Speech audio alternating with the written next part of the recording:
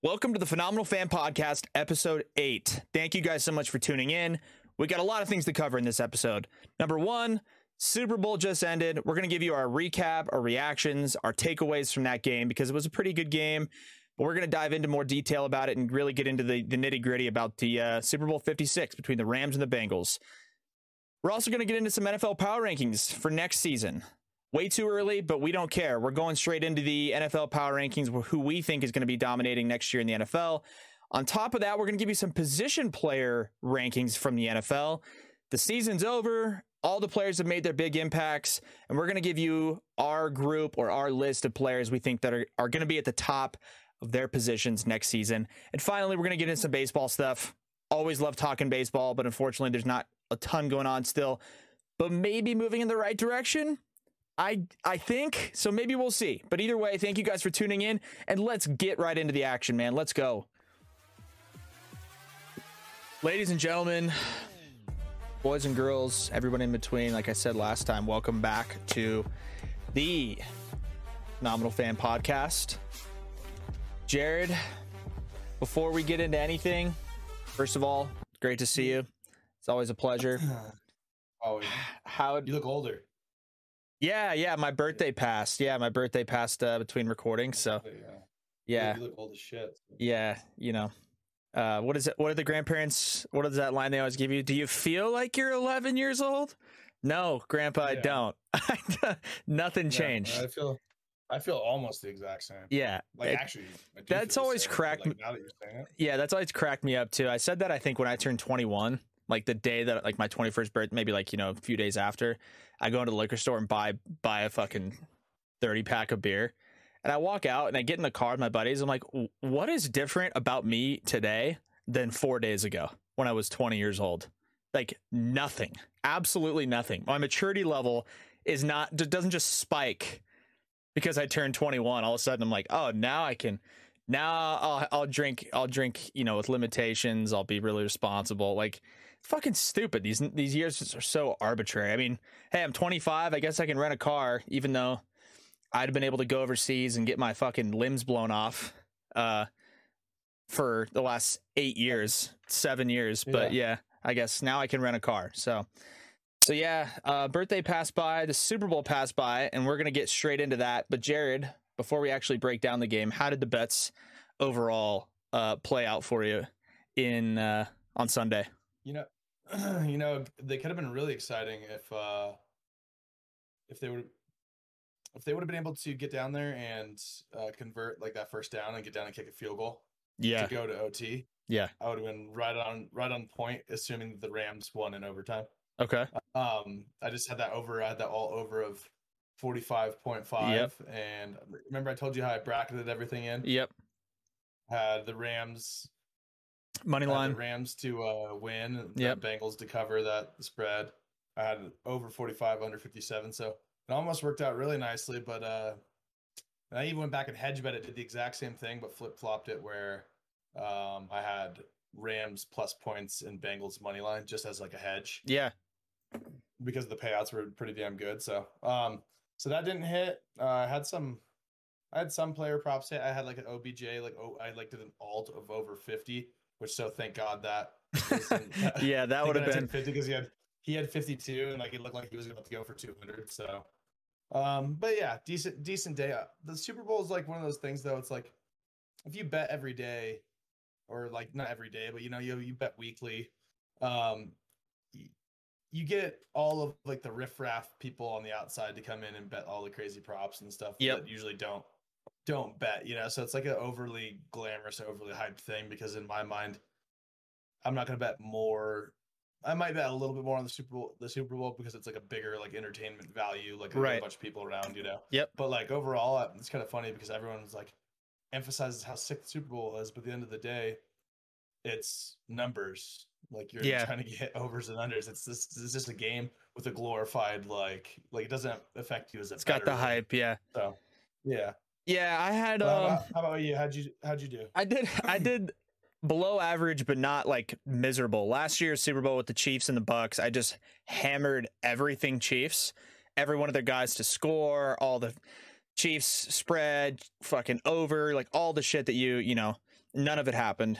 So I had a horrible game last year. This year, put down a little bit less, a little bit more of a responsible gambler. Parlayed a few things together, had some single bets. I mean, the one that we both said was going to be locked didn't even really come close with Joe Burrow over 11.5 rushing yards. I hit that as a single individual bet, didn't come close. I was really surprised by that. I mean, I really thought he would have scrambled out a lot more because he was under a lot of pressure and he did scramble for a few. But I don't know. That one was pretty surprising to me. But I did put down some on Stafford to throw a pick. That happened. Obviously, he threw 2. I put some down on, I think one of the bets I put was Tyler Boyd versus Van Jefferson. Tyler Boyd to have the longer reception, and that one hit by like 4 yards. He had 16-yard catch versus Van Jefferson had like a 12-yarder. And then I had a big parlay. It was a 10-leg parlay, but it was all very like how we talked about with kind of the alts, except for it had Cooper Kupp touchdown, Odell Beckham touchdown. It had under the alts like 57.5, like something super safe. I just bought a bunch of points on it. I had Stafford over 240 passing, Burrow over 230 passing, and all those hit. And then the last 2 legs I needed, I got one of them. It was, let's see. Oh yeah, I had Jamar Chase anytime touchdown, didn't happen. I had Evan McPherson versus Matt Gay. McPherson to have more kicking points than Matt Gay, so that hit. But my 10 leg parlay, Jared, $5 put down to win $485. Cooper Kupp anytime touchdown, bingo. OBJ anytime touchdown, bingo. Burrow over 229, Stafford over 249, Jamar Chase over 64, Bengals over 16.5 as a team, Jamar Chase over 64, if I already said that, under 57.5, CJ Uzama over 9.5 receiving, he had 11, but the last leg on that was a CJ Uzama touchdown, and that did not happen. So I went 9 for 10 on that parlay that had plus 9,000 odds, and it didn't hit. So that was a little bit unfortunate because I don't know. I feel like if the Bengals would have, I don't know, got that first down, maybe kept going down the field, looked for Uzama as a red zone target. I mean, if that would have happened, I would have lost my fucking mind. Yeah. But that was grasping for straws at that point. And then I did take Bengals money line. That was my biggest bet of the day. I just right before kickoff, I was like, you know what? Fuck it. Bengals are winning. And I put, I mean, not a huge amount. I put like $25 on it, but I was like, let's go. I mean, I wanted to pick a team to win, and we'll get into that in a second, but that one, it did okay. I did not bad. I made about like half my money back. So, it's fun though. It's fun to put those bets down. The one I had on there was first play of the game, run or pass. I did pass. Of course, it was a fucking run. I put last play of the game to be a quarterback kneel, yes or no. I put no. Of course, it was yes. And, the one that I was like really, I thought was for sure going to happen was the jersey number of the first touchdown score. I thought it was going to be over 23.5, but I didn't really take into consideration that Cooper Kupp and OBJ both have numbers under 23. But I thought they'd throw it to a different receiver besides those two guys, or a tight end or fucking somebody. But I don't know. That one didn't hit. Yeah. So yeah, I have this one for you, Ryan. That was frustrating because it was all things that like very well could have happened. And I'm actually kind of confused. No, that's right. Of course, that's right. So one of them was Joe Burrow to have 2+ passing touchdowns, but guess who had the other one? Joe Mixon. Yep. So this parlay was 11 picks plus 35,000. And I was on Sunday. I put it in Sunday, drinking a little bit too. Like, so I was on the loose. Like, yeah. I'm trying to put like 10, like 5-10 different parlays in and see what happens. So Cooper Kupp anytime touchdown. Rams 6+ sacks. What'd they get? Bengals 2. They had like 7. 7. Yeah. Maybe. Yeah. Rams or Bengals 2+ sacks. Rams money line. Bengals plus 14.5. Burrow over 254. Burrow 2 passing touchdowns. Didn't happen because the Mixon one. Burrow rushing yards that we were high on. 11.5. Yeah. Because he just didn't. He got like didn't run. He didn't run really at all. Uzama over 9.5 yards, and then Kupp over 99.5 yards. And he got like so Uzama. So like obviously Joe only threw 1 touchdown, didn't rush the ball. Kupp only ended up going for like 94 or something. I think 94, 95. Yeah. Yeah, he had 92. He had 92 yards. Yeah, there you go. So, but yeah, no, my day was kind of full of them like that, you know, where I had like, you know what? I think is some rat bastard shit that I want to talk about real quick. What is books advertising a player like they're just going to be like 100% full participant without any type of like, and they're not being like a ton of articles like CJ Uzomah. I know like everyone knew that his knee was banged up, but like he like didn't play. Nobody knew. Yeah, no, they had in like the third quarter, they said that he was on a snap count, but there was no articles that I saw before the game that had anything to do with snap count. So that's like one of those things that when the book just offers him up like he's just a full participant, like I feel like there should be some sort of like, I don't know, like a fantasy football thing where there's gotta be a little asterisk like where like, hey, he's only playing 50% of this, because it's like misleading to have his yardage as like normal yardage and then he's gonna be on a snap count the whole time. Yeah, I agree. Also, I thought the Cam Akers like carry split like wasn't like, obviously Cam Akers like dominated the carries, you know, but he only had 13. But it felt like Darrell Henderson was in there, like he was in there quite a bit. But they threw the ball a lot, you know, they threw the ball 40 times. So I thought like that was kind of a misleading over under, considering that you're giving away like 30% of the carries or 40% of the carries basically to Sonny Michel and Darrell Henderson combined. Like that seems kind of misleading, especially when like books don't even have like a not that you would bet Darrell Henderson or Sonny Michel over or under, right? But like it just kind of feels weird that the lines weren't that well adjusted for the fact that it was going to be split carries for sure. I guarantee they're so tied in with the NFL that I guarantee they knew that was going to be the case. Probably. Yeah. So, that sounds, seems right. Yeah. I mean, that's a good segment, obviously, or segue, I should say, into the actual game itself. So as everybody knows, the Rams beat the Bengals 23-20. You know, Jared, I don't know if it's just me, and this may not be the best way to like start off this conversation, but I was just very, this game ended and I walked away, similar feeling I had after the Chiefs and the Bills game, except for the fact that the Chiefs and the Bills game was like amazingly exciting, a lot of action. But at the end of that game, I just was disappointed that the Chiefs ended up winning that game when Joe Burrow played Josh Allen played so well for the Bills. I just walked out of that game and I was like, man, that's such a good game, but just like not really how I think many people wanted it to go. In this game, I felt similar, except it was even more boring. There was just, this year's Super Bowl, in my opinion, was slightly disappointing. And I thought it was disappointing. I thought it was very disappointing. I thought it was more so, not necessarily. I mean, you know, we could talk about the halftime show, right? Great show. Everybody loved it. I think it was difficult though, because there was just so much hype. There's always so much hype that goes into every Super Bowl. And looking back at the last few seasons and the Super Bowl games, I've started to notice that like after each game, I felt kind of the same way, where I walked out of it and I was thinking to myself, you know, that was just not as exciting as I thought it was going to be. And maybe that's my fault. Maybe it's the media hyping it up, or I don't know. But the Super Bowl halftime show is great.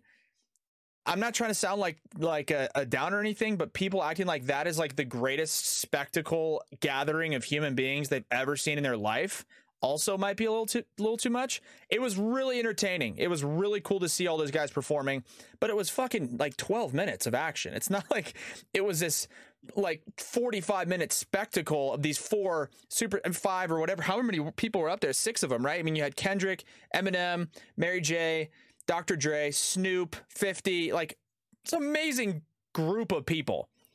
But I didn't feel like it was that, it was worth the ridiculous amount of hype. But then again, comparing it to other Super Bowl halftime shows, I would say it's probably the best that I've seen.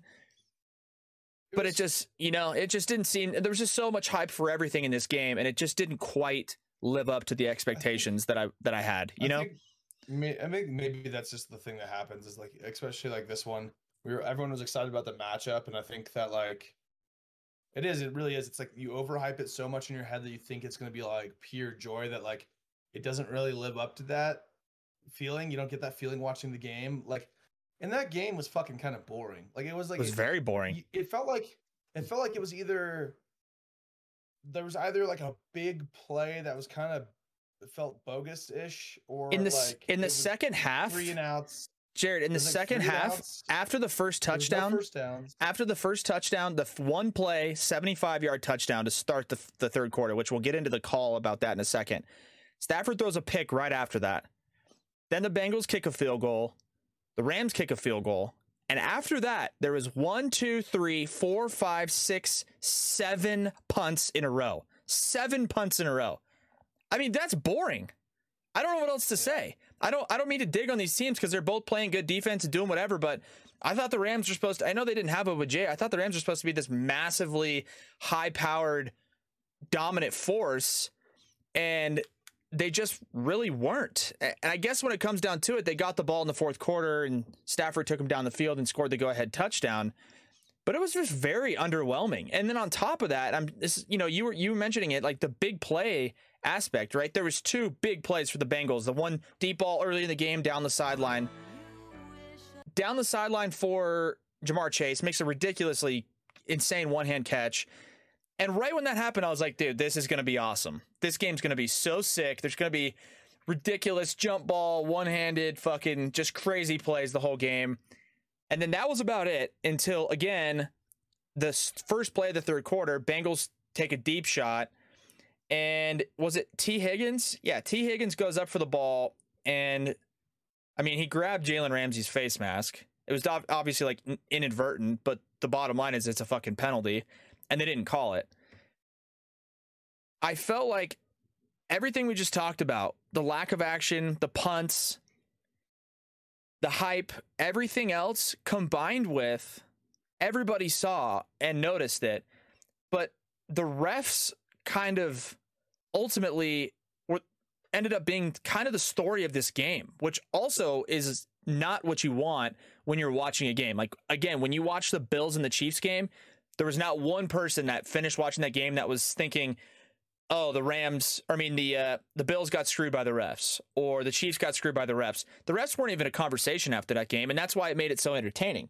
With this game, right on that one play, you're thinking, oh, huge play. The Bengals have got all this momentum. And as soon as they show the replay,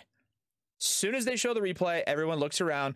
Should have been a penalty. Touchdown shouldn't have counted. And like, that is a huge call to not make in that situation. It's a 75-yard touchdown in the Super Bowl. To miss an offensive PI like that is huge. And then you go later in the game on that final drive that the Rams had.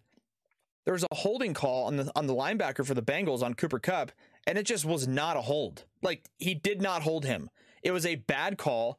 Some say it's a makeup call. Other people claim, oh, NFL's rigged, haha, whatever. Maybe, probably not, right? We joke about it.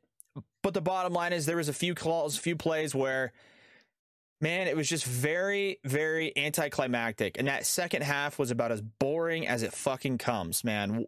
Touchdown on the first play, and then a combined 6 points after that until the Rams had the ball for their last possession, basically, and went down the field and scored a touchdown. Now, that Stafford no-look throw was fucking sick, right? Everybody knows that. That no-look throw was fucking sick.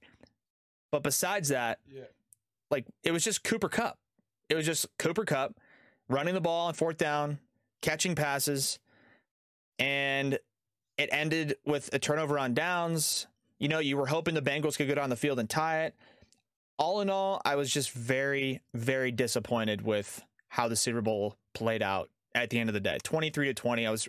Everybody was hoping for a 45-41 game, or just something that was better than that. I guess you could have assumed that with the Rams defense, but again, the Rams defense, I don't know. They had a bunch of sacks, but I don't know. Aaron Donald was a non-factor for the first half of the game. He was a nothing. Granted, they were double teaming him, but he was nothing. And then the last, the fourth down play that the Bengals had, he ends up coming up and making a big play, but it just You know, he kind of took over the game actually in the second half. Yeah, But he was causing all sorts of disruptions. for sure. I don't know, man. I also going back to the refs too. Like that was another thing. Okay, so one, you said there were 7 punts in a row. Not just where they punt, they were like a lot of them were like 3 and outs. It felt Yes. like. And like yeah, it literally went that field goal. Play call. The Rams kicked this field goal to make it 16-20. Rams are down. 3 and out, 3 and out, 3 and out, 3 and out. 5 plays, 3 and out, and then 7 play punt for the Bengals. That is fucking brutal.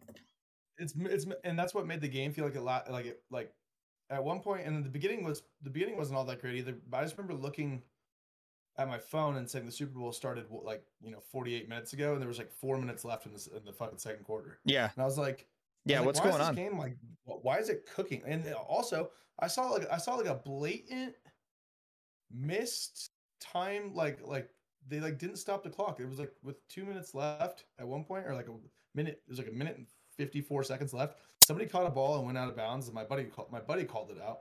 Because why didn't they just stop the clock right there? They caught the ball and just ran out of bounds, and they just didn't stop the clock. And I was like, why is this game just motoring through? Yeah. And then the refs there had been 4 penalties in the entire Super Bowl until that fucking last drive, and they give them 2 chances at scoring that touchdown. Yep. You know, the Rams score the touchdown. They go, the Bengals have a chance to go back down and get it. And then the Rams win the Super Bowl, and you got OBJ crying on the sideline, and it's in LA. And I was like, this is fucking stupid. It felt more like a WWF, WWE bullshit fucking football game. 100%. So theatrical, everything. I'm sorry, but the fucking, I don't know how I feel about The Rock anymore, but at the same time, like, he was on the field before kickoff. Like these guys are waiting to kick off, and the guy's standing on the field, and he's yelling, and like, I get it's supposed to be a hype thing, but it's like, okay, LA, chill the fuck out. Okay, can we still have a football game? Can we not go so fucking Hollywood that's overbearing and fake? It felt like exactly what you said. So Hollywood. It felt like so fake. The whole Super Bowl felt like a WWE match to me. And even more so, the more that you talk about disappointment, OBJ tore his fucking ACL. And like you said, he was on pace probably to have 150, 200 receiving yards. Obviously, he was tearing it up. Injury. That puts a damper on the game. Stafford gets ankles rolled up on. He's fucking limping around. That puts a damper on the game. Burrow, more than likely, dude, he's got some sort of torn ligament in his knee. The way he reacted on that one play where he got rolled up to, he's screaming in agony. That puts a damper on the game. So overall, there was, like you said, there were so many theatrical moments and so many flamboyant personalities and so little actual substance to the game that it felt like it was a scripted WWE match that unfortunately had a predetermined outcome. Is that the case? Is there a predetermined outcome? Probably not. But people are more inclined to feel that way when there are 4 penalties the entire game. One of which, by the way, early on was a guy running onto the fucking field for the Bengals in street clothes, in fucking flip-flops and a hoodie, and he gets a penalty. So essentially there's 3 actual on the field game related penalties until the fourth quarter. And they throw what, 3 or 4? 3 or 4 on the final drive? Yeah, and one of them was like a delay of game or something. Exactly. It was ridiculous. There's no holding. There's nothing, and that's what I think we've talked about that on other fucking like some of the other podcasts. You can hide in fucking plain sight because people always go like, "Oh, the refs," and all you have to do is not mention it and not talk about it, and it fucking disappears. People will remember OBJ crying and The Rock and all that shit. They don't fucking remember that the fact that the game was literally manipulated by the referees, and it's like. I hate to say it, but like there's 4 fucking penalties on the last drive. Like, I don't know. I mean, obviously, like it went in the Bengals' favor too. Like he threw Jalen Ramsey on the ground, but I just hate that. I hate how referees fucking can control the game. Like it should have to be right. Like if you're gonna call a fucking penalty or like I don't know how you make the game flow 100%. Like game flow without double checking, or if you're double checking a penalty or double checking a no call. But this isn't the first time this has happened in the NFL. It's like go back to the Rams and Saints game when the fucking they crushed the Saints guy. That's to go to the Super Bowl. It's like I don't know. Maybe it's because it's a bigger market. I don't know, but they're obviously making more money the fact that the LA was in it. 100%. I don't know. I just feel like, and I don't think it was shitty. There's some shittiness about it, right? Sure. Yeah, it's definitely just kind of stained, and I think everybody that said this was a good game, I just disagree. I disagree with that. I don't think it was a good game. I think it was an average football game at best. Like I said, injuries, penalties, all that shit that unfolded. And the commercials were even pretty average for the most part. There was not one or two commercials that stood out to me where I was like, this commercial is fucking hilarious. Coinbase probably dominated the commercial game with that fucking QR code that was just bouncing around the screen. I was watching that unfold and I was like, this is brilliant. That was the only commercial I thought, this one is a great use of time and space and everything else. The rest of it was just, like you said, not only the game, but the commercials, it was just a celebrity fest. I mean, holy shit. It was just every single possible celebrity you could even remotely think of was at that game. It just did not feel like a football game. It didn't feel like the Chiefs-Bills. So, in my opinion, I mean, Chiefs-Bills was the best football game of the year by far. And I don't even know if this game ends up falling in the top 10, considering all the amazing games that unfolded throughout the season and in the playoffs. I mean, shit, this is probably the 6th or 7th best game in the postseason, not even in the entire season. The Super Bowl is the 6th or 7th best game in the postseason. So I don't know how people can say that it was a great game. It was okay, but it was not entertaining by any means. And again, are we being spoiled by saying that? Probably, right? I mean, how many games have unfolded and ended 23-20? But to my point about the Super Bowls before that, this year, 23-20. Last year, high-powered Chiefs offense. Everyone's looking forward to seeing the Mahomes duel with Tom Brady. Really disappointing. Chiefs couldn't do shit. Year before that, Chiefs 49ers. Mahomes doesn't even play well and ends up getting a win because the 49ers just weren't that good of a team. And that game, to me, again, a lot of hype. Chiefs are amazing. Ended up being kind of average. Year before that, 13-3 Patriots over the Rams. So it's like these last 4 or 5 Super Bowls, a lot of hype, not much substance in the actual game itself. This game also, to me, what made it not fun is that nobody really played that well. Like Cooper Kupp played a great football game. Odell was playing a good game until he got hurt.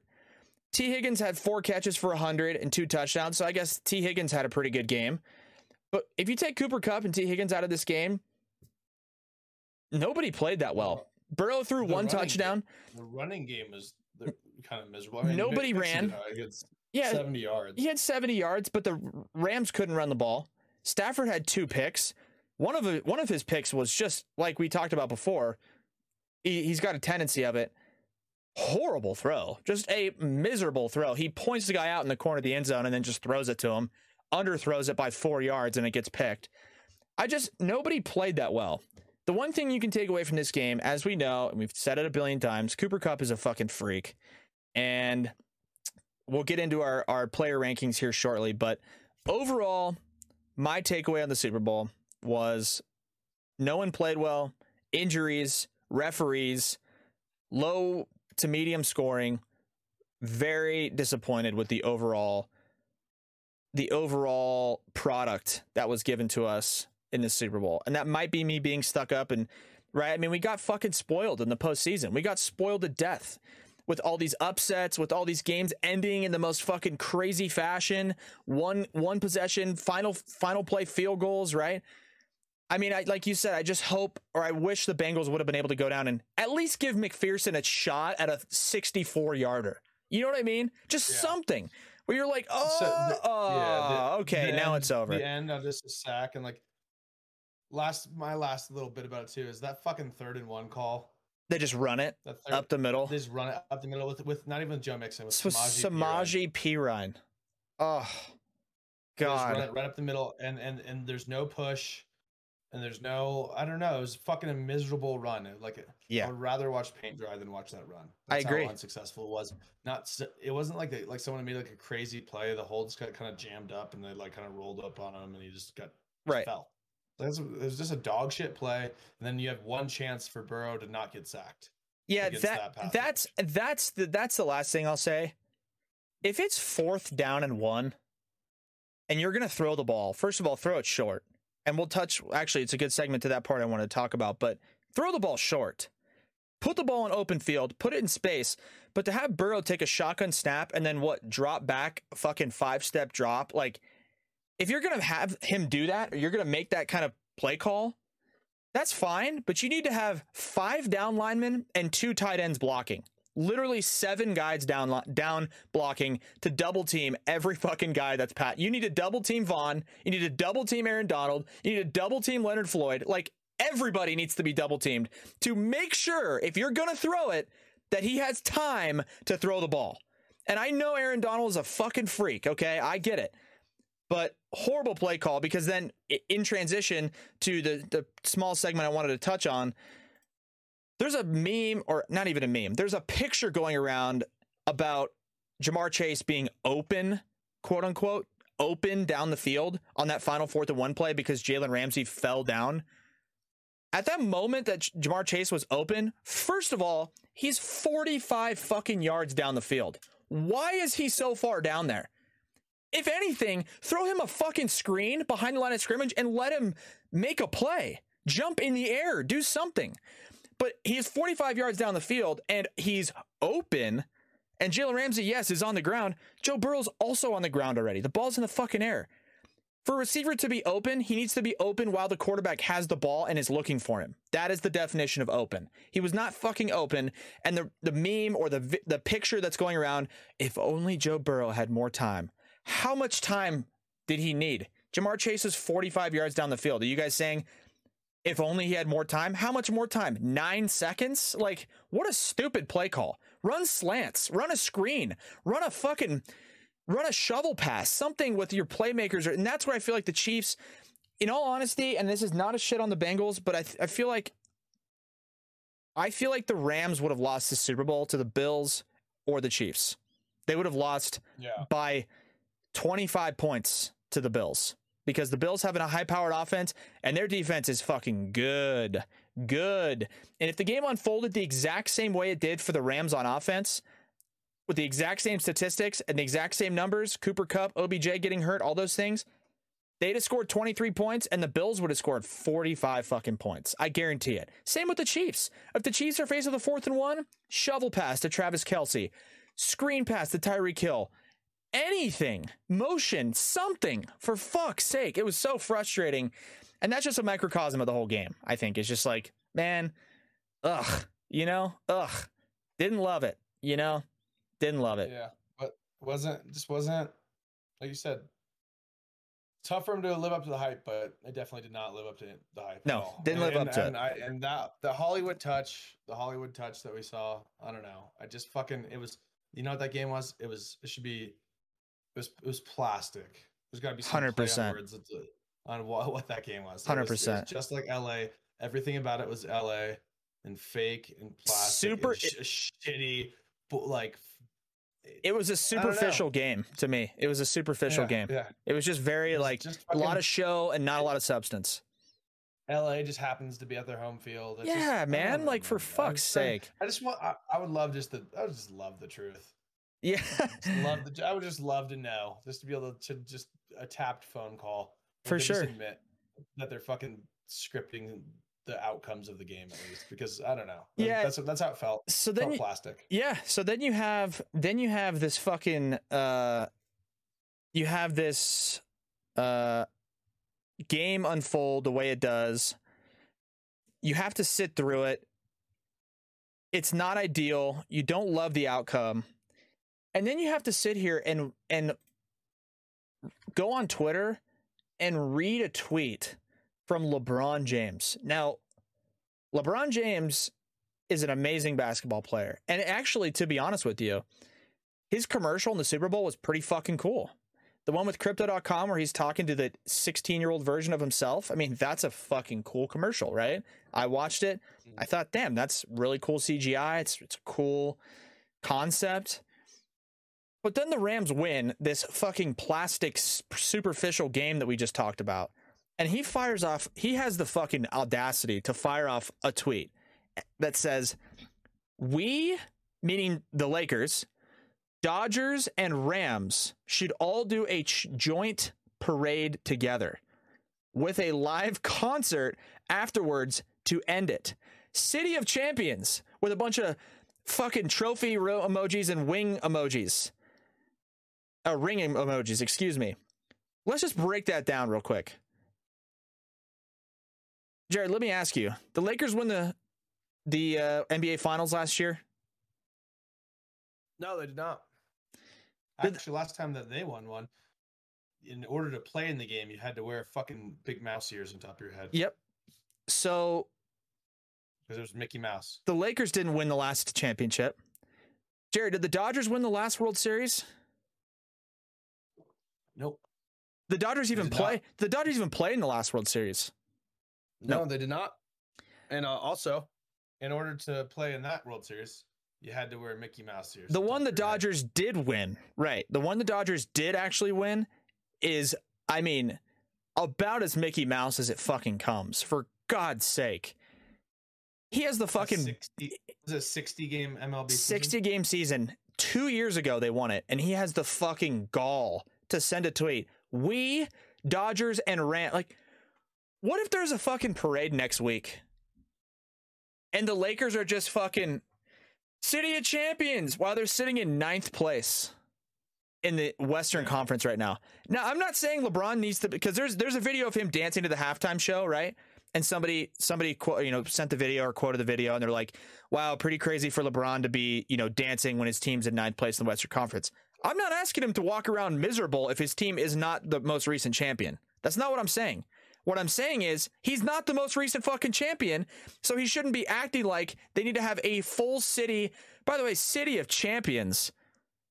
Wow, what a statement that is. If you want to tally up the actual number of championships in the city of LA in the 21st century, how many is it? The Dodgers have one. The Lakers have a few, right? Because of Kobe Bryant. Yeah, but we could put asterisks next to the last two before even the way the Super Bowl went. I want to put an asterisk next to the fucking Rams one too, because it was just so fucking stuffy. Oh, dude. And plastic. No, but the other two were Mickey Mouse bullshit. So bad, dude. It's like you have bubble basketball, and you have bubble basketball, bubble baseball too, NBA to be honest. NBA title and BS baseball, where you have 60-game season, you're 100 games short of a regular. No fans. You basically played, and I get it. Like they did what they had. They played with what they could. But right. Like, you can't hold it to the same weight. You can't hold it. You can't hold it to the same weight. Yeah. So because for all you know, you play 160 games. You don't have all your 100%. People get hurt. Shit like that. Guess what happened to the Dodgers this year, Jared? They played out their full season, and in the last fucking week of the regular season, when the Dodgers were already in the playoffs, they're going to get in no matter what. Last week of the season, their fucking heart of the order, slugging all-star starter, first baseman Max Muncy gets hurt, reaching for a ball down the line. Hurts his elbow, can't swing, out for the playoffs. Shit happens. I'm not wishing injury upon anybody, but that's the point of these championships. I'm not telling LeBron to be miserable all the time. I'm not saying he shouldn't celebrate, but I think they did. Maybe his point is that they weren't able to have championship parades because of COVID. I don't know the angle he was going at, but it's not a good look. And it's definitely not a good look, because if you were to take the way LeBron, you already have the fucking spotlight all the time. And you were at the game, you were all over social media. Yeah, you're on ESPN every 2 seconds. It's like, come on, that's another thing. Let the fucking Rams have their moment, dude. This is their championship. You have guys like OBJ out there winning their first ring, Aaron Donald getting his first ring, and it's like a lot of Matthew Stafford getting his first ring. It's like, just let them have their moment, dude. You're on ESPN all the time. You're on the fucking commercials for the game. You're in the new Space Jam movie that everyone hates. And you know what I mean? You already have so much spotlight. Like, why did you feel the need to fire that tweet off and take away from what the Rams had just accomplished, regardless if it was fucking superficial and plastic or not? They still won a ring. like just get your nose out of it for a minute. You have too big of a platform to be fucking pulling attention away. 100% from what they just achieved. 100%. That's how I feel about it. Yeah, I mean, and on top of that, well, I was just gonna say, like, you don't.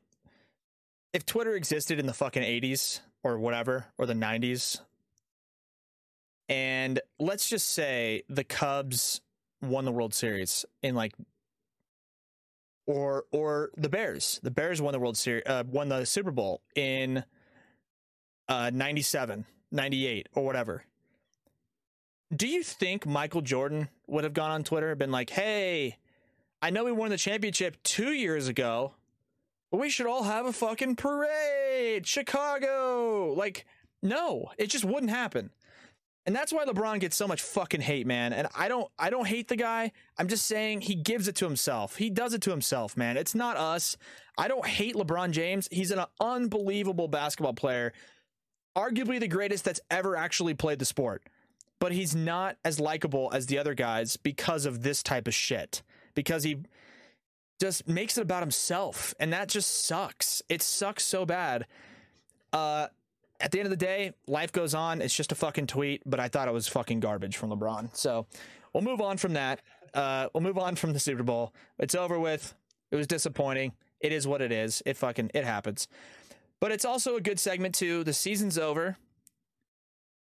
The rankings for, of course, as it always goes, season ends and all these fucking media outlets come out and they go, well, here's the rankings for next year. Like, how do you have the rankings already for next year? Looking at the ESPN early NFL power rankings, this came out yesterday. Okay, yesterday was Monday, the day after the Super Bowl. They put the Chiefs at 1, Bills 2, Rams 3, Packers 4, and the Bengals 5, and the 49ers 6th in their power rankings. Let's just run through that list really quick. Chiefs at 1, fine by me. Okay. Bills at 2, more than okay with that. Good one too, yeah. Rams at 3, Jared. The Rams at 3. I'm gonna freak out. OBJ, free agent. Aaron Donald, probably retired. Whitworth, retired. Von Miller, free agent. Cooper Kupp, amazing, but not going to put up the same fucking year. Zero first-round draft picks for the LA Rams. And you're telling me they're going to be better? They're going to be the third best team in the NFL next year? The third best team. There is no fucking chance. There is no chance. I'm not saying they're going to be bad, but I'm telling you, 12-5 is what they finished at. I think next year they're 11-6 or 12-5 again. Does that make them the third best team? Absolutely not. There's no fucking way. They were not the third best team coming into the postseason. They're not going to be the third best team next year. Horrible spot to put them. I mean, it's not like the end of the world, right? They're probably going to end up being 5, 6, or 7, but all the way up at 3, insane. The fourth ranked team. Go ahead. Sorry. Go ahead. No, you're good. I'm just saying that the only reasoning I could see behind that is because they literally just won. They literally just won the championship, so they have to show them a little bit of respect. They probably get a couple free booster points to go up. I don't think, like you said though, they're losing people. They don't have really, like, I mean, other than they have Stafford in the defense, but they don't in Kupp obviously. And I guess if OBJ was there, okay, but they have the defense because of Aaron Donald and Von Miller, and both those guys are going to be gone most likely. It doesn't feel great. Yeah. So like then go ahead. Keep going. I was going to say, then they have at 4 the Green Bay Packers. Now it gets to a point on this list where I'm just saying, don't even fucking release this list because it's so stupid. It's all based on assumptions. The worst part about this is they put him at 4, and the one paragraph they have is a descriptor for every team. Their whole offseason hinges on whether Aaron Rodgers wants to return. Then what the fuck are you putting him at 4? What is that about? Like, where do they go if tomorrow Aaron Rodgers comes out and says, I will be playing in Denver next season? Where do they drop to? They go from 4 to fucking 23. I mean, literally. Yeah. Like, you can't do that. You literally can't do that, which is fine. I know that it's all for the argument's sake and for fucking people to click on the article and read, but it's horrible. Then you have the Bengals at 5. I don't hate it, but also the Bengals were a wild card team this year and they finished at fucking 9-7. Like, or 10-7. Like, let's just dial it back a little bit. Putting me at 5. Let's pump the brakes. Yeah, there was, if the Chiefs, the Bengals are kind of an afterthought right now. If the Chiefs show up in the second half. Correct. If the Chiefs show up in the second half, they say they'll be good one day. Correct. That's what people say. The Bengals will have a chance to actually compete for a championship and contend for a championship in the next couple of years as they build an offensive line around Joe Burrow and they get a little bit better of a defensive, they beef up the defense a little bit because obviously you can't take anything away from what that defense ended up doing. They actually ended up having a pretty damn great postseason. Sure. If you look at those games, that Chiefs game that they won could have fucking spun out of hand. Oh, 100%. If they score that touchdown before half, I mean that game could have turned into a 42-17 game. Well, Jared, who's an easier matchup for the Rams at home in the Super Bowl? The Bengals or the Chiefs? It's easily the Bengals. So again, maybe Mahomes just had a bad half of football. Maybe he's buying a sports car with the checks that the NFL cut him to say stop playing in the fucking miss 3 throws in the second half and go get your ring next year or something. I don't know. Bengals at 5. Not atrocious, but not great. Dude, at number 6, and the number 6 best team in the NFL next year, according to ESPN, is going to be the San Francisco 49ers. I know they just went to the NFC Championship. I know. But they went 10-7 with Jimmy Garoppolo, who is above average at quarterback, and he's gone. They've pretty much decided they're moving on from Jimmy G. So you're telling me Trey Lance is going to come in, basically a rookie, right? He's not a rookie, but it's a Mahomes situation where he was the backup for a year. Trey Lance is going to come in and lead that team to be the 6th best team in the NFL. There's just no fucking shot. There's no shot. Makes no fucking sense. The rest of this list is like whatever. Cowboys at 7, Titans at 8. Really hard for me to put the Cowboys above the Tennessee Titans when I feel like the Tennessee Titans are just built to win football games, and the Cowboys are in a fucking garbage can division and just get handed basically 6 wins a year in their division. But I don't know. Eagles are okay. The rest of that division's okay. I mean, and then they have the Cardinals at 10, the Chargers at 11, the Ravens at 12. I'm sorry. I'm putting the Ravens, Chargers, and Cardinals all above the 49ers. All 3 of those teams above the 49ers for next year. You kidding me? Justin Herbert's a fucking animal. If Kyler Murray leaves or not, I mean, the Cardinals that might be a one factor, right? If Kyler Murray leaves, who knows? They put the Patriots above the Chargers, dude. The Patriots made the playoffs. I know they made the playoffs, but they went to the playoffs and got fucking curb stomped by the Bills, and that was it. They got smoked. The Chargers would have put up a much better fight, and the Chargers are going to be better than the Patriots next year. That's just a fact. Now, are the Chargers coming to the Super Bowl? No, because the franchise is fucking cursed. Maybe it's not. Maybe it's destined. They want the 2 LA teams to win it back-to-back to prove that fucking football belongs in LA. Wouldn't surprise me either. But if you had to give your rankings next year for the NFL season, Jared, give me your top 5. Top 5 for the NFL season, starting at 5 down to 1. Okay. Let me take a look here. For argument's sake, let's say Rodgers is on the pack. Everyone stays where they were, right? Besides, of course, the actual free agents. I'm talking more about the guys that are like, Rodgers is basically you're deciding who's 4 and 5. Because I think the top 3, if Rodgers is on the Packers, is like crystal clear. You think the Packers are 3 if Rodgers is on the Packers, is what you're saying? Yeah, I think the Packers are 3. So hold on. So Chiefs, read up. 2. Okay, so hold on. So once you get your 5 and 4, I want you to read them all off. This is for usage later on. But 5 and 4, who do you got? let me look. Let me scan and just kind of make a. Okay, here's kind of what I have, because here's what I'm thinking. I'm thinking that both the Cardinals and the Cowboys kind of like, they intrigue me to mix it into those spots. So do the Titans. Obviously the Bucks lost Tom Brady, so I don't know what the hell that team's gonna look like.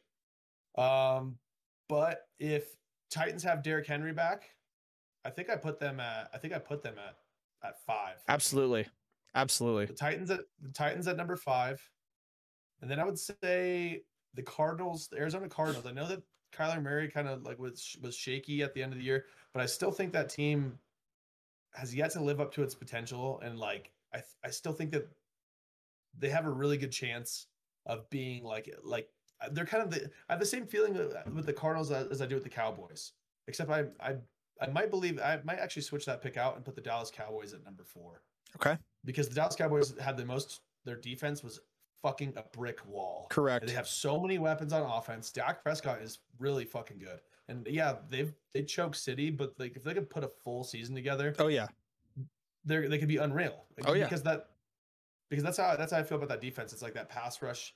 You know, you just had the defensive rookie of the year. You had obviously, I know it's funny because Diggs had like led that league in interceptions, but he also got freaking roasted on coverage a lot of the times. Yep. Like yards against him, you know. So there's a little bit of refining to do there, but like, so when that team was going off, they could beat teams 50 to fucking. They did. They could put up 50 and give up 20 points. They did. I think they had in garbage time. Yeah, they played a shit team. I mean, late in the year, but I remember I think they literally beat them like 50-3. Like that was one of the games they played. I mean, just so I'm gonna go. Yeah, so I'm gonna go ahead and say Titans 5. I'll go Dallas Cowboys number 5, Tennessee Titans number 4. Yep. The Green Bay Packers with Aaron Rodgers at 3. They're number 3. Patrick Mahomes and the Chiefs at number 2 because that defense is not good enough yet. And the Buffalo Bills, the number 1 team in the NFL. And that's because that defense is badass and that offense is obviously badass. What they need to do is they need to sign a fucking running back. Because 100%. Like, I get it. They patchwork the whole running back situation. And Devin Singletary had some really good games at the end of the year, so I don't want to take that away from him. Yep. But they don't have a fucking Derrick Henry. And like a lot of these teams don't really have one of those guys yet. But like if you look at like some of those top teams, you have Derrick Henry, you have a Joe Mixon. I mean, the Chiefs are kind of have the Edwards-Helaire situation. That's kind of not that pretty either. I like Green Bay's guys, Aaron Jones. Yeah. The Cowboys obviously have Zeke. The Cardinals, they kind of move around. They had actually James Conner played a fantastic great year. You know what I mean? But they just need one of those elite running backs that gives them more of a ground presence, I think. Yep. And then you have Josh Allen mixed in with that. I think that's the team to beat next year, especially with Tom Brady gone. And then obviously I don't think the Chiefs defense is gonna gives me enough to say that they're number 1. Obviously, like you said, we have that picture of Patrick Mahomes throwing 50 touchdowns in his first year. That's hard to get out of our heads. Right. Yep. I think that's the team to beat next year is the Buffalo Bills. I would not be surprised to see them in a Super Bowl. Great list. Okay, great list. So wait, so to recap, you had Cowboys 5, Titans 4, Cowboys 5, Titans 4, Packers with Rodgers 3, Chiefs, Bills. Okay, so my top 5 for next season would be, I would go. This is not going to sound great because the Cowboys have done nothing to earn this. But I go Titans 5. I go Cardinals 6. Okay. With Kyler Murray. Cardinals at 6. Titans at 5. Packers at 4. Cowboys at 3. Chiefs at 2. Bengals at 1. I just, like you said, I mean, holy shit. Let me do that again. Not the Bengals. No, not the Bengals. Cardinals 6, Titans 5, Packers 4, Cowboys 3, Chiefs 2, Buffalo Bills number 1 next year. That's my list. Yeah, That's solid. It's similar, right? It's similar. Just the Cowboys are just so in such a good spot. I mean, they're just like such a good spot. I mean, if they beat the 49ers this year, I know they choke, man, but we're not talking about. That doesn't mean the Bengals. I mean, I'm sorry, I keep saying the fucking Bengals. It doesn't mean the Bills are going to win the Super Bowl. That's just the end of the season. That's what the power rankings are going to end up. The Bills are going to be the number 1 team. Chiefs are going to be number 2, right? So I think the Cowboys may end up being the number 1 seed in the NFC next year. I really do. I know they haven't done anything to earn that, and that doesn't mean they're not going to fucking lose in the first round. But the Cowboys are fucking loaded. They are fucking loaded, dude. They have Zeke Elliott, and he on any team. Obviously, like, he hasn't been the most productive guy, but they have Zeke, and then Tony Pollard, dude, would start on 22 NFL teams. Like, literally, he would start for the Bills. Yeah. Seriously. No offense to Singletary, but Pollard is better. Pollard is a monster, dude. Their depth is insane. Amari Cooper, fucking CeeDee Lamb, Cedric Wilson. Dude, they are loaded on offense. And then on defense, they just had Micah Parsons came out of nowhere and was just the absolute monster. Diggs is a monster.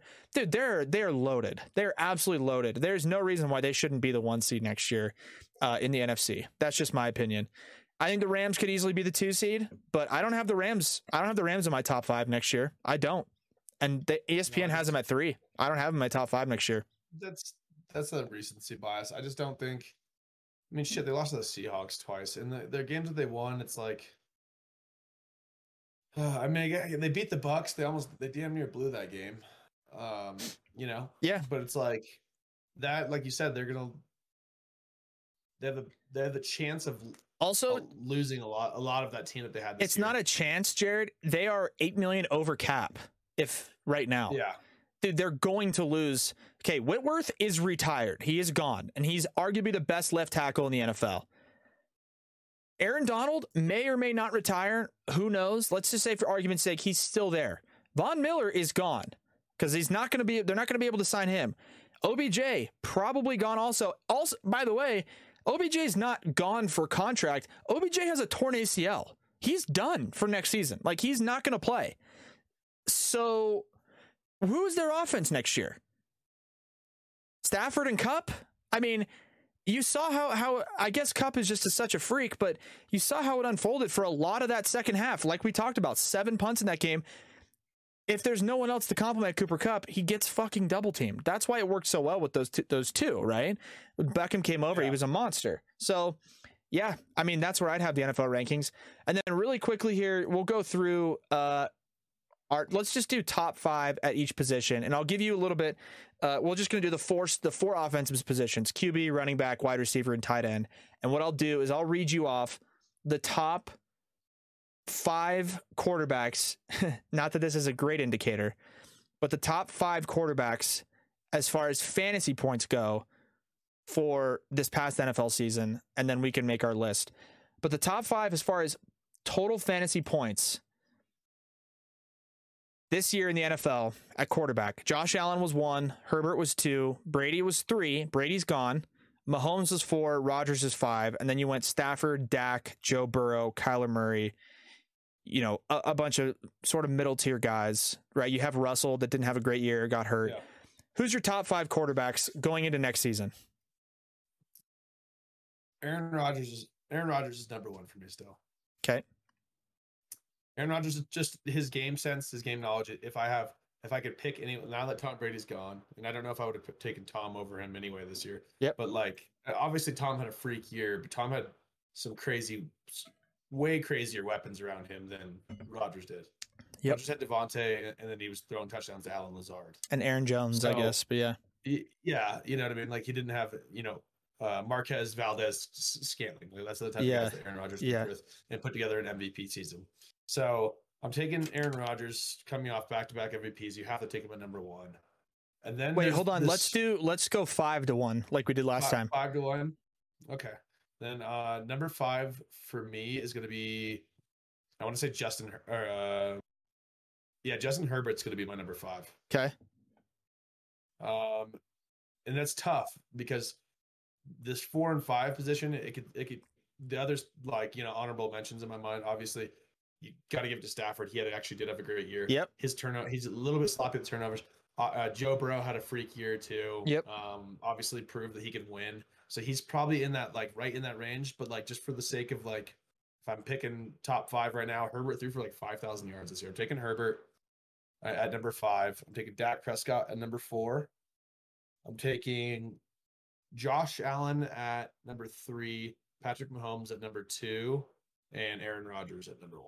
Okay. I love the list. I think the quarterback rankings for me with Rodgers depends on if he goes to Denver or not. If he goes to Denver, Rodgers is definitely my number 1.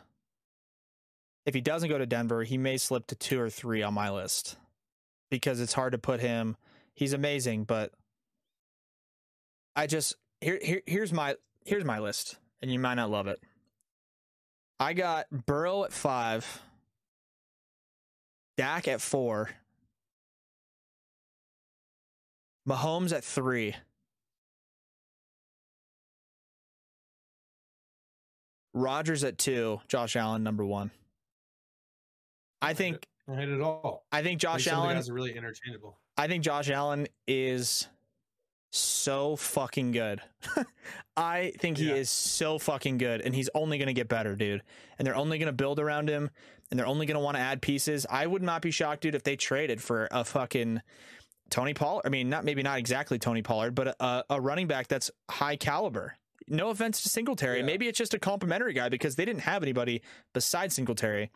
But you look at a lot of those quarterbacks that are on that list, they have like stellar running backs. If not one, they have like 2 that are really, really productive, at least towards the end of the year. Like Mahomes had Clyde Edwards and Jerick McKinnon running people over. Rodgers has, Aaron Jones and AJ Dillon. Dak has Zeke and Tony Pollard. Like all those guys have huge lists. For me, with Herbert, I have him at 6. I think he's amazing, but Joe Burrow is just only going to get better. He's only going to get better. And I think Herbert's at 6 for me, for sure. But it's Herbert and definitely Herbert and Burrow are like, they're almost interchangeable in that like 4 or 5, 6 spot. Yep. With Dak probably. And then the Josh Allen, Rodgers, Mahomes is probably that top 3 combo. And you could probably mix those up you could probably mix those top 3 in the 4, 5, 6 up in about any way. And I'd probably agree with the list in some sort of fashion. I think I do love the fact that you put Josh Allen at number 1 because out of those top 3, he's by far the most dynamic in terms of like his rushing ability. He's a 100%. He's like a runner with the football. Mahomes can scramble. Yeah, Mahomes can scramble like a little bit, but he's nothing like Josh Allen. Josh Allen's a true like rushing threat. Yep. The guy punches in touchdowns on QB draws. Yep. And then he's fucking huge. And like, not to mention, like, you gotta like look back and remember, like, sometimes you see the end of the year stats, like he played in some shit weather this year. Oh, he played in the Wind Bowl game. It's like people don't really take that shit into account when you think about he didn't even make it to 149 yards that night. Yeah. You know what I mean? And he still threw for 4,400 yards. Yeah. Yeah. So that night he didn't even make it to 149, and nobody really thinks about the fact that he was just throwing the ball through a fucking windstorm. Josh Allen had 763 rushing yards this year. Yeah, I bet. I mean, that's more than half the league's running backs. Oh yeah, easy. Let's see. It looks like the only quarterback that beat him was Jalen Hurts as far as running goes, but Jalen Hurts and Josh Allen are the only guys over 350. And Hurts is a running quarterback. I mean, Hurts had 16 passing touchdowns. Josh Allen had 36. But Josh Allen had 21 less rushing yards. Like, holy shit, man. How many rushing yards did he have? Josh Allen? 763. Yeah, so he was up there. Well, it looks like obviously Lamar's up there too. Oh, I missed Lamar. Yeah, Lamar has 767, but he's also a running quarterback, and he also only threw 16 touchdowns. Josh Allen threw 36 touchdowns. Yeah, like that's pretty wild. Like if you look at the kind of the list, you want to talk about that. It's like you have guys like Cordero Patterson who had a great year. You have guys like James Conner, Miles Sanders. Like there's a lot of running backs that he beat. Outdid. I mean, the fact, I mean, it's pretty wild. Yeah. So, I mean, those are good lists, and it's a good transition to the running backs here. If you could, do you have a top 5? We don't have to dive into quarterback, the rest of these positions as much, because I feel like tight end's like super easy one, but tight ends the running backs as far as points go. Again, let me read you the top 5. Jonathan Taylor 1, Eckler 2, Najee Harris 3, Mixon 4, James Conner 5, and then you got Leonard Fournette, Zeke, Alvin Kamara, Cordell Patterson, Gibson, Aaron Jones. So I mean, it starts to dwindle a little bit, but I have a guy that I think is top 5 that's not even in the top fucking 15 or 16 of points, but it's mostly because he was injured. But who's your top 5 from 5 to 1 running backs? Okay, top 5 running backs. Let me see. Oh, yeah, let me think. All right, here we go. Top 5 running backs. I know what my number 1 and 2 are, and I actually know what my 3 are. So I'm just trying to think about 4 and 5. I know I'm gonna go. Man, this is tough. Once again, I'm kind of stuck with that same 3-4 that 3-4-5 or 4-5-6. No, the 4-5-6. I'm stuck with that 4-5-6, and I'll give you the 4-5-6 just because it's easier for me to tell you this interchangeably. So I'll name the top 5 and then I'll go back. But I would say Austin Eckler number 5, Ezekiel Elliott number 4, Dalvin Cook number 3, Derrick Henry number 2, Jonathan Taylor number 1, and that's probably a little bit of injury bias in there because Jonathan Taylor has stayed healthy the whole year. I don't think that I know Chubb was up there in rushing yards this year. I don't like Chubb or Joe Mixon or Najee Harris in that top 5. And if I was going to include like my number 6 in there in my 4-5-6, it would be adding Alvin Kamara in there. Yeah, because of how dynamic he is. So like kind of an interchangeable 4-5-6 would be Alvin Kamara, Ezekiel Elliott, and Austin Eckler. So what's your 5 through 1? 5 through 1. 5 through 1 is Austin Eckler at number 5, Ezekiel Elliott at number 4, which is tough, but I know how good Zeke can be. I got Dalvin Cook at number 3. Trying to fix my camera. Go ahead. Derrick Henry at number 2 and Jonathan Taylor at number 1. And I get it, and there's I have a bunch of honorable mention guys in there. Yeah. Between Najee Harris, Nick Chubb, and Alvin Kamara, they're all kind of right there. It's just tough sometimes. You see those guys, and then you're like, you watch one bad game by them, Yep. And then you see a guy like I remember watching like Najee Harris was so nice, obviously, all year, he's a great player. He's playing for that team that just kind of Ben's just limping he's around gone, and Big Ben's gone. Like, who's going to throw him the ball this year? Mason Rudolph. There's one game I watched where Najee Harris was kind of got he wasn't running the ball very well, and he was stopping at contact. And I lost my luster for him because I think about a guy like Dalvin Cook just fucking exploding through the hole. Yeah. So that's So my top 5 would probably be, my top 5 running backs would be Eckler at 5, McCaffrey at 4. Oh yeah, I guess I didn't really think about McCaffrey with the injury. It's another injury bias type of thing. Yeah, McCaffrey. He's kind of in that top 3 conversation, really. Yeah, I would go Eckler, McCaffrey at 4, Dalvin Cook 3, Jonathan Taylor 2, and Derrick Henry 1. I mean, Derrick Henry is just a fucking. He's a freak. I mean, he's I love these other guys, and they had unbelievable years, but I mean, almost in any situation you would ask, an hypothetical with a running back, you need him to get a 4th and 1. You need him to get a big run on 1st and 10. You need him to, maybe the only thing Derrick Henry isn't spectacular at is receiving the ball, but he still catches passes. Yeah. I would go ahead and say, I don't know how many receiving yards Jonathan Taylor had this year, but he had 360 receiving yards. Jonathan Taylor. Yeah, I think Derrick Henry is more dangerous out of that. I mean, if you go with receiving running backs, then you obviously say Eckler's one because Eckler had 740 fucking receiving yards. You know what I mean? Well, 8 receiving touchdowns. If you're going with receiving, but you're not. But you're not. We're doing just running backs. I would say if you're going down that road, then you would have to say McCaffrey's. If you're talking about receiving running backs, you got to go McCaffrey, Kamara, Eckler, right.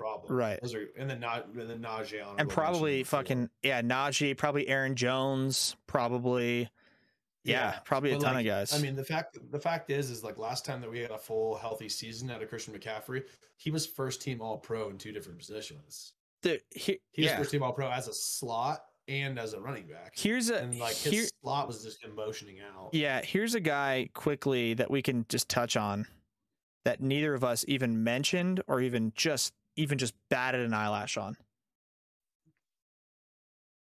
What, on a scale of, how do I even phrase this?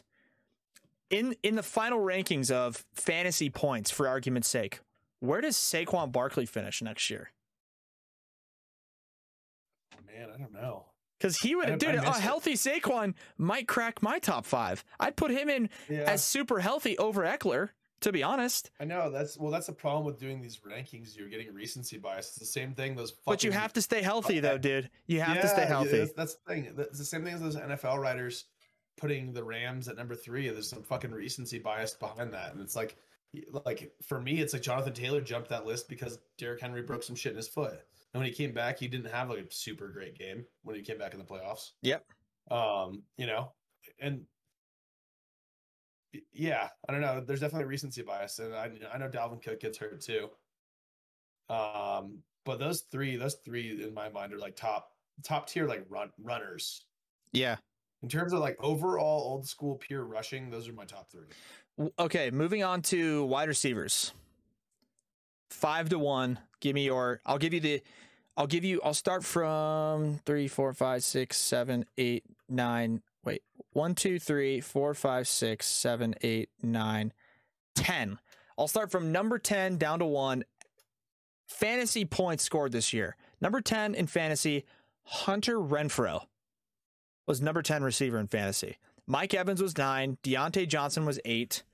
Stephon Diggs was 7. Tyreek was 6. Jamar Chase 5. Justin Jefferson 4. Debo 3. Devontae Adams 2. Cooper Kupp number 1. So from 5-1, who are your top receivers? Oh man, 5-1. I'm gonna go ahead and say, but this one's really tough on me because I obviously think Debo is the most explosive, but they play him as such a Swiss Army knife. I have a hard time including him as a pure like receiver. But he's a wide receiver, so I'd put him on. He's in my top 5. So I mean, yeah, I would go. All right, I would go. Hold on. Yeah, who you got? Who you got? Hold on, I have one more guy on here that I would go look at. Okay, who you got? I'm gonna go.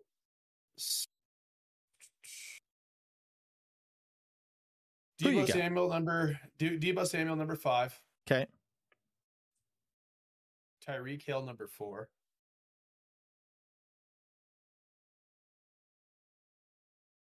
Cooper Kupp number 3, even though he had such a fucking massive year. And I know that's a tough one to say. Go ahead. No, that's fine. But Justin Jefferson number 2. Okay. And Devontae Adams is number 1.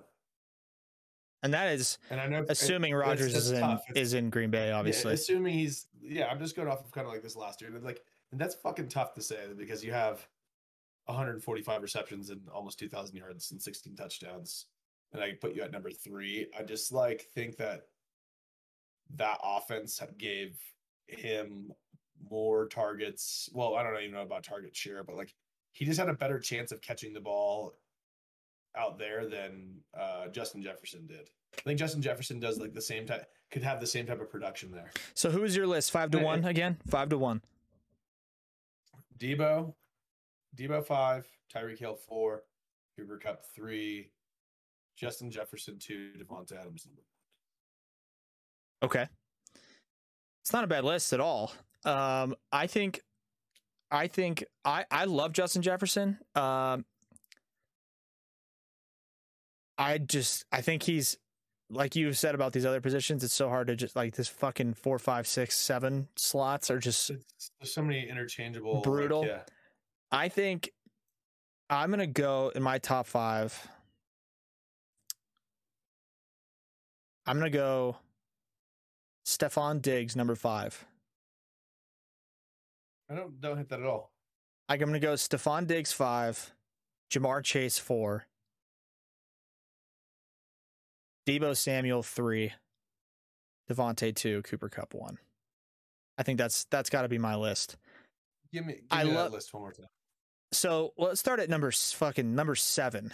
7 is Justin Jefferson. 6 is Tyreek Hill. 5 is Diggs. 4 is Jamar Chase. 3 is Deebo. 2 is Devontae. 1 is Cooper Kupp. But it's so interchangeable with all those guys. It's hard to put Diggs above Tyreek Hill. It's hard to put him above Justin Jefferson. But I'm riding with fucking Josh Allen next year. And if Josh Allen is the number 1 quarterback that I listed him at, got to put Diggs in the top 5. Because that means Diggs is going to have a fucking monster year too. You know what I mean? Yeah. So. Yeah, Tyreek is like one of those guys. It's just like, dude, is Tyreek going to be on the Chiefs next year? I don't know. Do we know? Yeah, I don't know. I don't know. They're paying fucking. They have to choose. Is he a free agent? Right? Yes. Is he a free agent? Him and Kelsey. Dude, they have to choose between basically him or Kelsey. Both of them. I could see them letting Tyreek go. Exactly. Yeah, that's what I'm saying, because the dude. Receivers, Tyreek is super explosive, but dude, they have Mecole Hardman. The tight end is so much more of a limited position. Exactly. And a lot of these guys, like, it's like kind of like it's tough to become a star without target share. These guys become stars because they get fucking their quarterback starts trusting them and peppering them with the ball. Yes. They're all freak athletes. You give them enough targets, they're gonna fucking be able to ball, you know? Yep. So yeah, that's where I'm at. Next position, last one. This one should be quick and easy, but tight ends, top 5. I'll give you the top 1, 2, 3, 4, 5, 6, 7, 8, 9, 10. Hunter Henry at 10, Dallas Goedert at 9, Mike Gesicki at 8, Gronk at 7, Pitts at 6, Zach Ertz at 5, Kittle at 4, Dalton Schultz at 3, Kelsey at 2, Mark Andrews at number 1. Yeah, I think there's a very clear 1 and 2. I think so too. But go ahead, top 5 to 1. Who you got?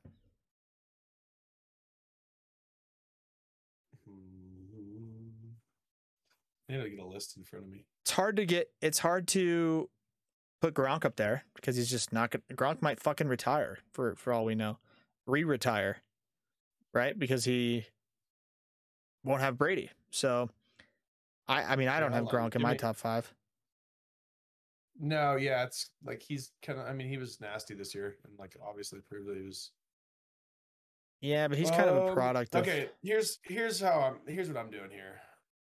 I know this is a little bit funny, but I'm gonna go.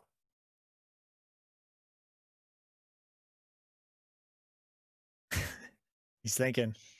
I'm just looking at. I'm just scanning my list right here. He's thinking. I'm putting Kyle Pitts at number 5. Yep. I'm going Darren Waller, number 4. Ooh, yeah. George Kittle, number 3. Especially if they can get a quarterback that can fucking do something for him. Yep. I'm going. Oh man, that 1 and 2 is tough.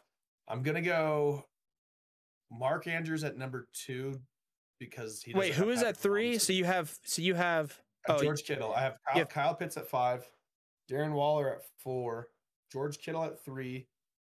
I have Mark Andrews at number 2, and I have Travis Kelce at number 1 because of Patrick Mahomes. And I'm not sure what the fuck the quarterback situation looks like. Obviously, you have Lamar Jackson, but like, I never know with Lamar Jackson. Like, is he going to bust out and have another MVP type of year? Is he going to throw fucking 14 touchdowns and rush for 600 yards and Right. throw 7 interceptions? Yeah. I don't know. I don't know either. That seems confusing. Yeah, I think that list is good. The only thing I probably do is do that exact list, but I bump out Kyle Pitts and put in Dalton Schultz. I think Dalton Schultz is a fucking monster. I like Schultz too. So I think my list for tight ends goes Schultz at number 5, Kittle at 4, Waller at 3, Andrews at 2, Kelsey at 1. I think that's a pretty, can't go wrong with that list. And again, dude, all those guys are very, very interchangeable. If Kittle has the year that he had a couple years ago, he might end up being the best. I mean, there was argument that he was the best tight end for a while. But with Kelsey most likely staying in Kansas City and becoming the number 1 target. It's hard. No, I get that. And I get why you push Kyle Pitts out of there. I mean, the guy, he had one touchdown. Yeah, he had one touchdown. He only scored one touchdown. As a pure receiver, though, that's kind of a product of that fucking offense is all over the place. He had one touchdown, but he had 1,000 receiving yards. So I mean, he had it just seemed like touchdowns. Touchdowns is such a obviously it's you got to have it though. You love the touchdowns because that's where the glory's at. Nobody really gives a fuck, especially when fantasy football. The guy has 110 yards and no touchdown. You're like, cool, 10 point or 12, 15 points. Yeah, I don't care. So I don't know. I think Kyle Pitts is a real shot. I just don't know. For sure, no, he's at 6 or 7. I would just love to see him in an offense that's thriving. Right. Yeah. 100%. I think he has the potential. If he's playing with an offense like some of these other guys, imagine fucking. Okay, so here's a question, and here's a good comparison for you. Would you rather have Kyle Pitts or Dalton Schultz if they're both in Dallas? You got to pick one. Ooh, see, that's a good question. I'd probably go Pitts. Probably. Yeah, you go Pitts with fucking Dak Prescott throwing. Yeah. Or you got to think about it like that. Like as a full on just straight up athlete. Like Dalton Schultz was obviously really good this year. So where does Noah Fant end up if Aaron Rodgers goes to Denver? Does Noah Fant jump to the top 5? I don't know because you love Noah Fant. You love Noah Fant. Sometimes when he catches the ball, he looks cool as fuck out there. He's huge. He's got a black visor on. He doesn't use his size as much as I'd like him to. Like he doesn't lower his shoulder into people because fucking looks like out of the guys that we talked about, he's like beefier. He's like Dalton Schultz type of beefy. He's super thick. I mean? He's just a thick boy. Yeah, so thick. He's like a bigger dude. Yeah. So I don't know. It'd be interesting to see what about. It's really hard to understand how good this guy could be when he had a wide receiver throwing him the ball at one point last year. What about Albert Okwuegbunam? Does he jump to the? No, but I mean, there's a lot of good names on that list. Dawson Knox could end up having a big year. Yeah, Dawson Knox just doesn't seem he just seems kind of like one of those touchdown scorer guys. Like he'll go for 40 yards each game, but he's always going to be a good touchdown scorer. I mean, Tyler Higbee's a great tight end. TJ Hawkinson, really solid. Jared Cook's a good tight end. Uzama, I mean, Uzama's solid too. There's a lot of good tight ends, man. But I mean, I feel like the top 5, 6, 7 total is a pretty clear list. So yeah, I mean, we could do kickers if you want. We could we could do just flex players, not on the top 5. Just go fucking turn into a fantasy football show after the Super Bowl. No, but we'll that's pretty much gonna wrap up. I feel like any football talks that we'll probably have in the foreseeable future. Season's over. We're done. Super Bowl was a fucking crock of shit. I'm pissed about it, but no, it is what it is. We'll talk football when time comes. I mean, shit, who knows? Maybe the USFL grabs the country by the balls and fucking everybody's on it, but I highly doubt this league, this new football league will be the one that breaks the glass ceiling and finally captures the heart of America, because this is only the 19th time they've tried to start a secondary football league, and it's most likely not going to work. Yeah, it's not going to work. So because if you can't make it in the other league, then why would we want to watch you in this? Exactly. League? It's why it's like why don't we just watch college football? You know what I want. You know what I want to, or what would make me watch it is if all of the guys only couldn't play football because they were fucking juiced. dirty, nasty fellas. Yeah. Yeah, the Mean Machine. Something cool like that. They were all just the Mean Machine. Yeah, I would watch it. I would watch it if they took out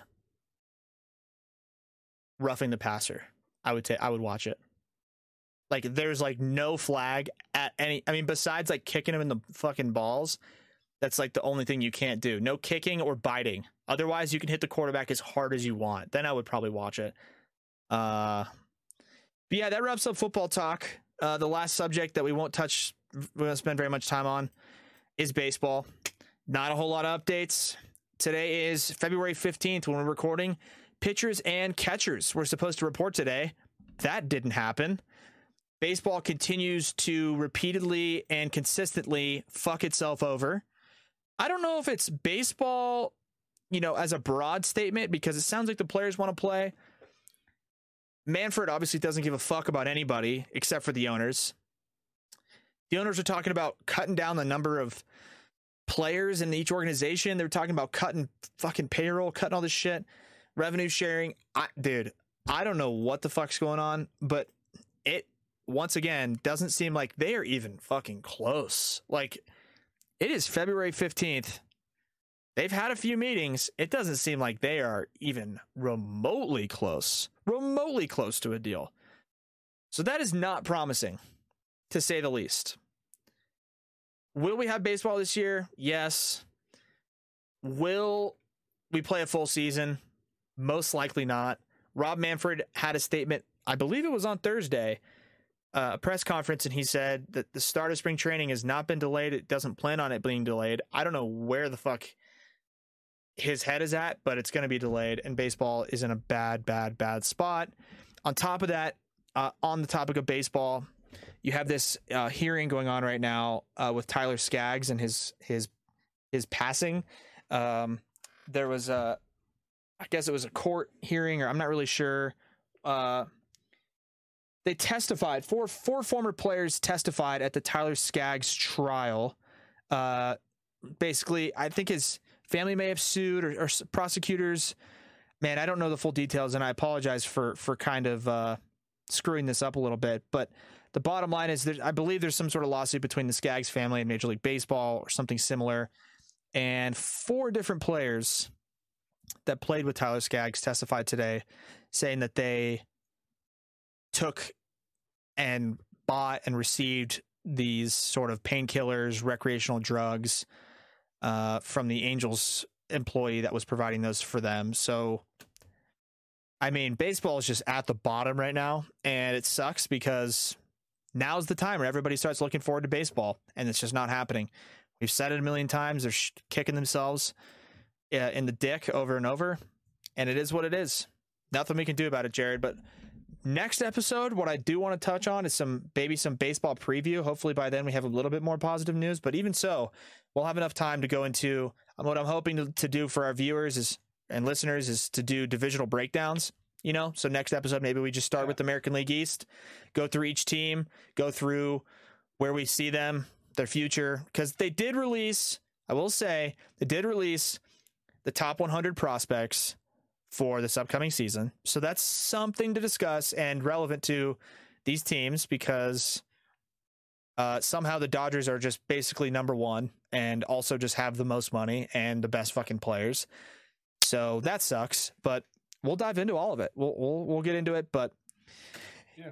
For the meantime, go ahead. Let's jump into it next time. Yeah. It's not a whole lot of like leeway being made, but all I know is that these guys are basically supposed to be in fucking spring training right now. So yeah, and they're not.